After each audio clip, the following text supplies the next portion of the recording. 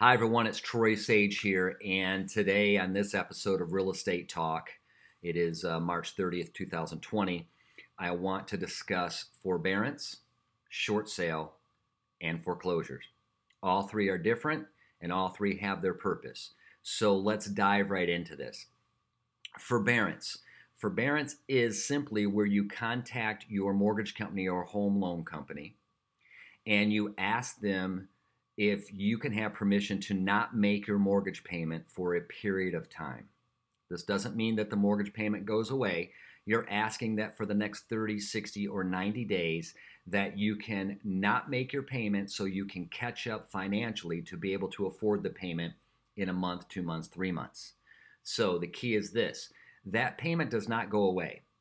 So here's an example. If you pay $2,000 a month for your mortgage payment and you don't have to pay for 3 months, that's 3 months, $6,000 that you're going to owe in 90 days. So we get through the next 90 days, you owe the $3,000 to your mortgage company plus the next month's payment. So technically, you're going to have roughly $8,000 to fulfill this agreement with your bank, this forbearance. So forbearance is not forgiveness of debt. It is not where you don't have to make your mortgage payment. It is simply set up to allow you to not pay for a certain period of time, and at the end of that time period, you are going to have to pay a balloon payment or one lump sum. Again, you need a substantiating story of why you can't afford to make your payments. The bank will run your credit. The bank will ask for updated financials. They're going to ask for all kinds of information from you. This is not a fast process. It is not one quick phone call. So that's forbearance. Please don't be misled by the news or by Facebook or wherever you're getting your news from. When you read your note, when you signed on the dotted line to get the money to buy your property, there is language in there that explains you owe the payment and you owe it every single month. So asking for forbearance is asking almost like a favor. Okay, let's move on to topic number 2, which is short sales. I have done hundreds and hundreds and hundreds of short sales, and the big misconception is we sell a home as a short sale because the homeowner doesn't have to pay the mortgage or doesn't have to pay the balance. Incorrect.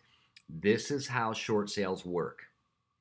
If your mortgage balance is, say, $300,000 and the current value on your home is only $250,000, you now have what's considered a bad debt.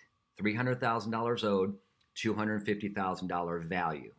The homeowner then has to substantiate why they have to sell their home, and we have to substantiate what the actual value of the property is. This process takes anywhere from 30, 60, 90, even up to 180 days to get approved by the bank. Because remember, when you borrowed the money, you had the credit and the income in place to be able to afford the loan.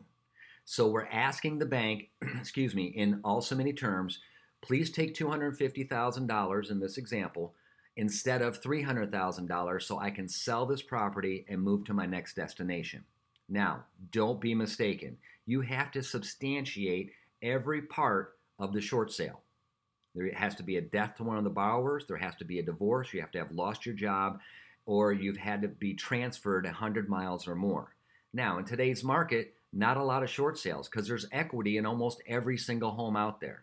So not a lot of short sales. Please don't misunderstand the phrase short sale. You can't just list a property and sell it super low and expect the bank to take a loss. It's just not going to happen. Foreclosures, we understand that foreclosures, the federal government has told the banks recently, you cannot foreclose on a homeowner right now. It's tough times, right? Totally understand. But don't be mistaken.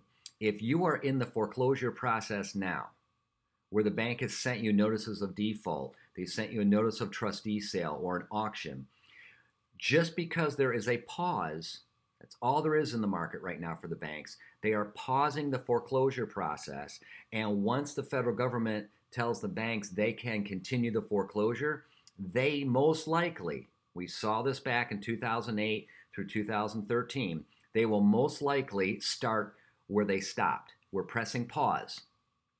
We're not pressing stop and starting all over. Some banks may, but most will not. So if you're 2 weeks away from an auction date, and the federal government have told the banks no foreclosures right now, when they can continue the foreclosure process, you will be roughly 2 weeks away from losing your property again. So if you're in foreclosure, now is a perfect time to reach out to your lender to try to save this foreclosure, which means you're going to have to make some kind of payments to them. And if you're already in foreclosure, it might be a little bit difficult because they're going to want what's owed plus penalties plus interest. So a lot of information I'm throwing at you in a little over 5 minutes. Please, please, please, please email me or give me a call. I'll explain this process to you. I've been doing this for a very long time. I've helped a ton of people in short sales, forbearance, and have been through this whole foreclosure mess a couple of times. I'd love to help you at least answer your questions. If you're watching this on the internet, I ask you to please subscribe to these videos. If you would like to spread the news around, please share this with other people on social media. Please, please, please do not get sucked in to the madness of the news right now. The rules are the rules are the rules. Enough of that. Reach out to me if you need anything. Reach out to me if you just want to talk. I hope everyone is